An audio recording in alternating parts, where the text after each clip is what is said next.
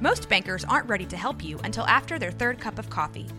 But with Central National Bank's after-hours service, you don't have to wait for the bank lobby to open to get help.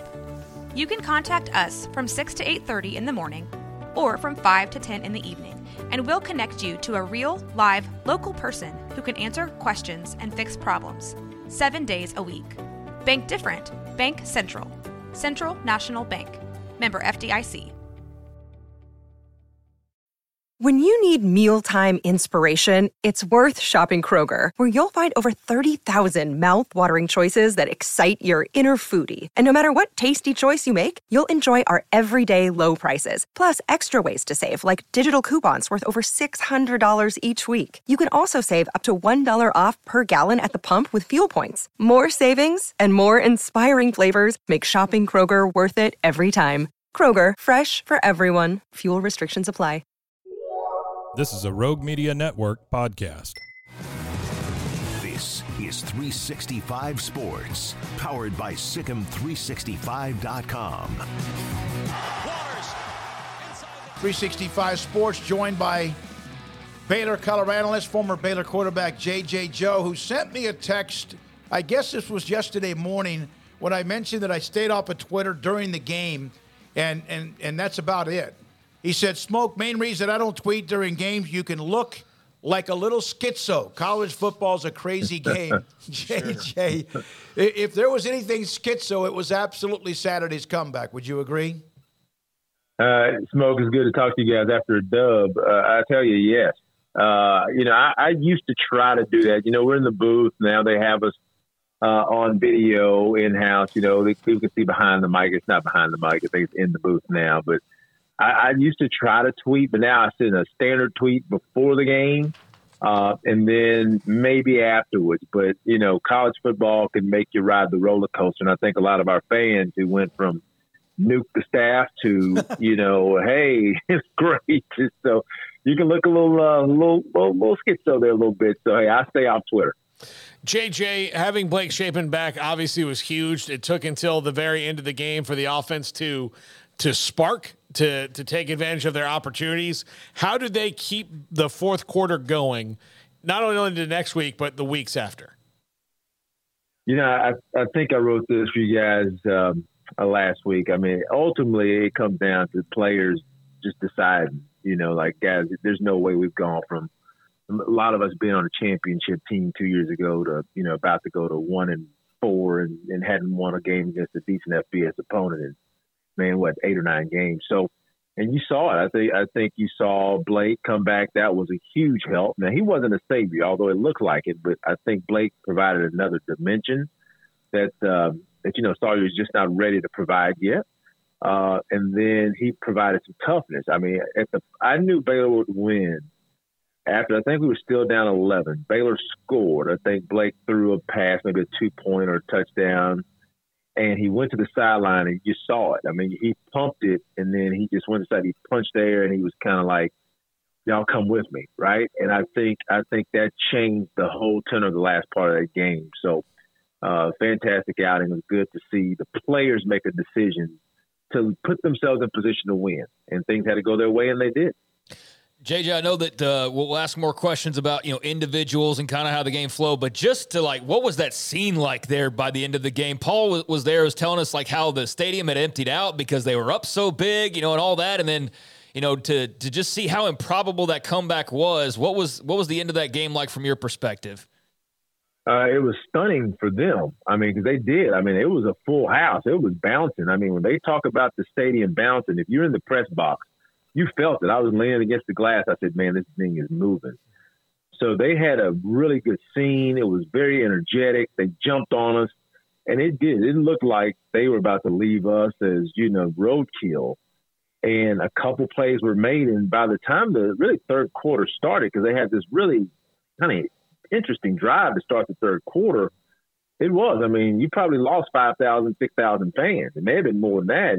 And as that half went on, I think they made a mistake. I think their head coach, now I'm forgetting his name. I can't wait to get his name that fast. But he started, you could tell he kind of pulled off the accelerator a little bit and he milked that first drive. which really they got really lucky on that first drive. And I think he thought, I want to slow this game down. And I think that took a little bit of the air out of their sails and a little energy out of the stadium. J.J. Joe with us on 365 Sports. How much of this carries over, or is it just they won and they can, go right back in the hole of what has been the problem?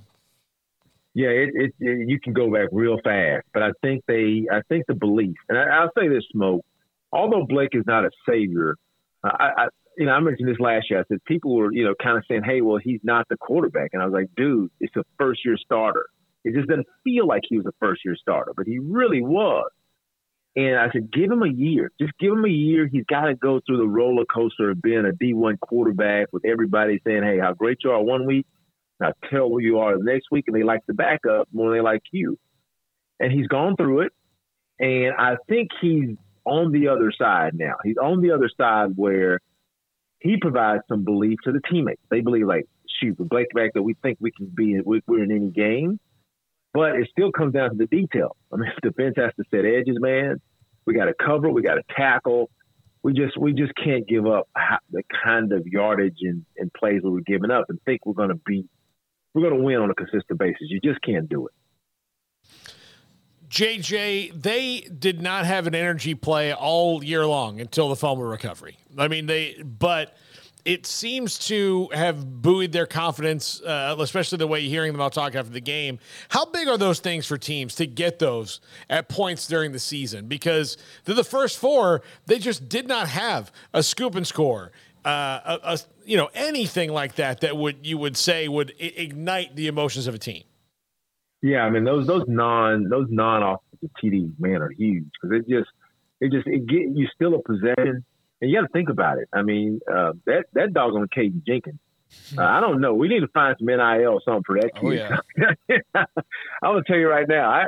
I think we lost Tevin, and I love Tevin Williams too. He's been out. He came back. He played a solid game. But I said, I don't know. He's just told coaches Caden Jenkins that he needs to start and he needs to be on the field, and unless his oxygen level gets too low, he just seems to make plays. He seems like the moment is never too big for him. He made the pick. It was a terrible pass by the quarterback, but he made the pick. That team was about to score at least a field goal again. He stopped that one with just making the catch. And then the scoop and score, he's in the right place at the right time. And those non-offensive touchdowns, that really solidified to me that Baylor's going to find a way to win this game. When he scored, I was like, okay, we're still down, I think, 2, but we'll get the ball and we'll win. But that's huge. The energy changed. They felt like, oh, my good, here we go again. And Baylor felt like, you know what, they've let us get this close. Let's finish this deal. So it's huge for the team to kind of get that extra boost when you really need it. Speaking of players making plays, JJ, one of the guys coming into the season a lot of people had high expectations for was Monterey Baldwin. Is that more of what you expected yourself when it came to what he meant to this offense, to this team, and how he could spark them? Yeah, and I know it's a combination of things. I always say that I'm not out on the field and in the locker room and in the coaches' meetings and all that, but that kid has something that no one else on our team has. And he has the ability to run 23.2 miles per hour, and very few can do it. You have to use it. You have to convince him that you need him. And I really believe for some players, the just be ready so you have to get ready works. I think for Monterey, and I don't know it, I'm going off my guess after watching him for most of the season, watching the first part of the season when he was really non-existent, is that you have to tell him exactly what you need from him, why you need it, and how you're going to use it. Someone has to. It could be Blake. Somebody has to. And he has something that no one else has, and it is actually the coach's job. That's why they get paid hundreds of thousands of dollars or millions of dollars. To get a guy like that who's coming to practice every day, who has the talent, you got to use him. You got to figure out how to use him. And they did on Saturday. And he, like Coach said, I think I heard Coach said he seemed like he's playing for something bigger than himself, and I think he was. And you can see, if you get him involved, he changes the way defenses have to defend you. That helps everybody.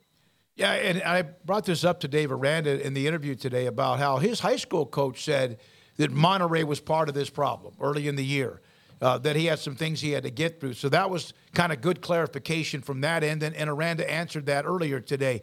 When people asked about, they got to go, you got to get rid of this, you got to get – what I want to see is, does a team play hard for a coach?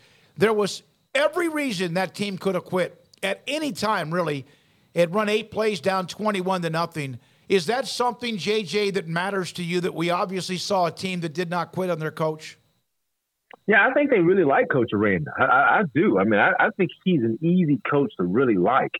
I mean, he's going to be clear with you. He's going to be clear cut. He's going to try to make sure that he makes the environment good for you. But he's going to challenge you. I think he challenges these guys. He just goes about it a different way.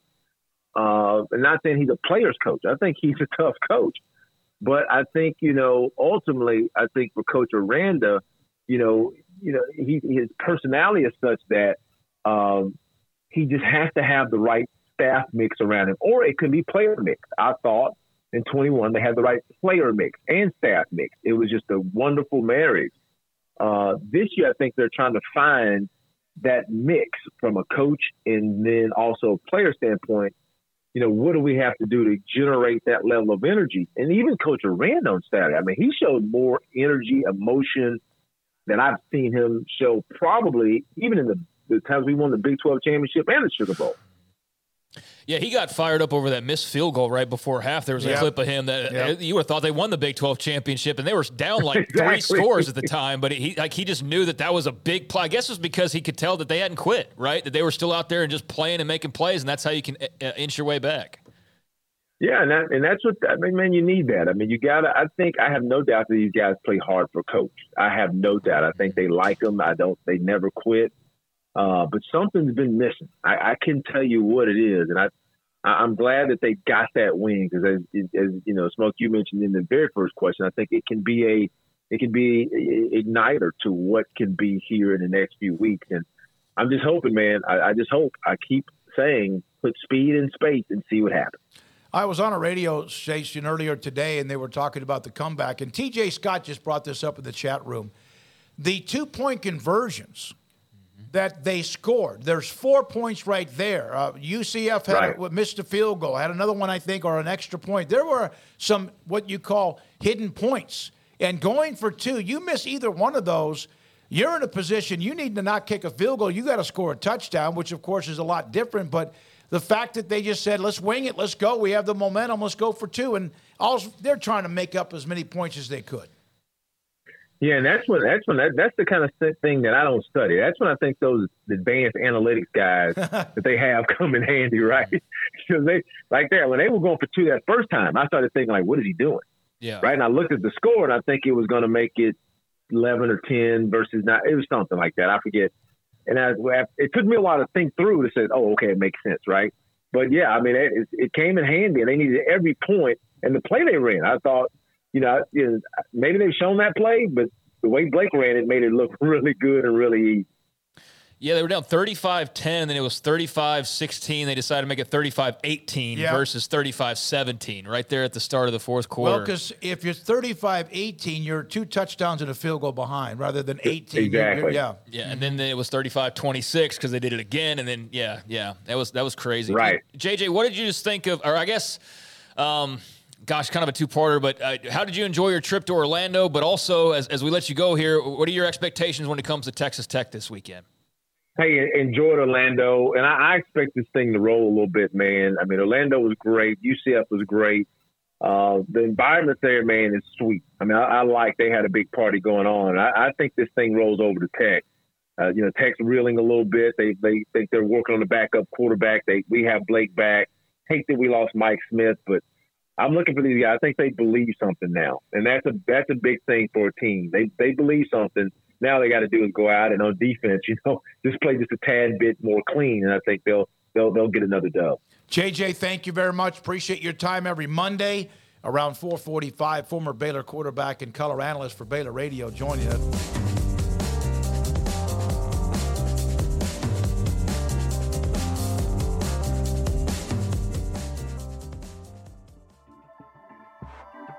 This has been a Rogue Media Network production.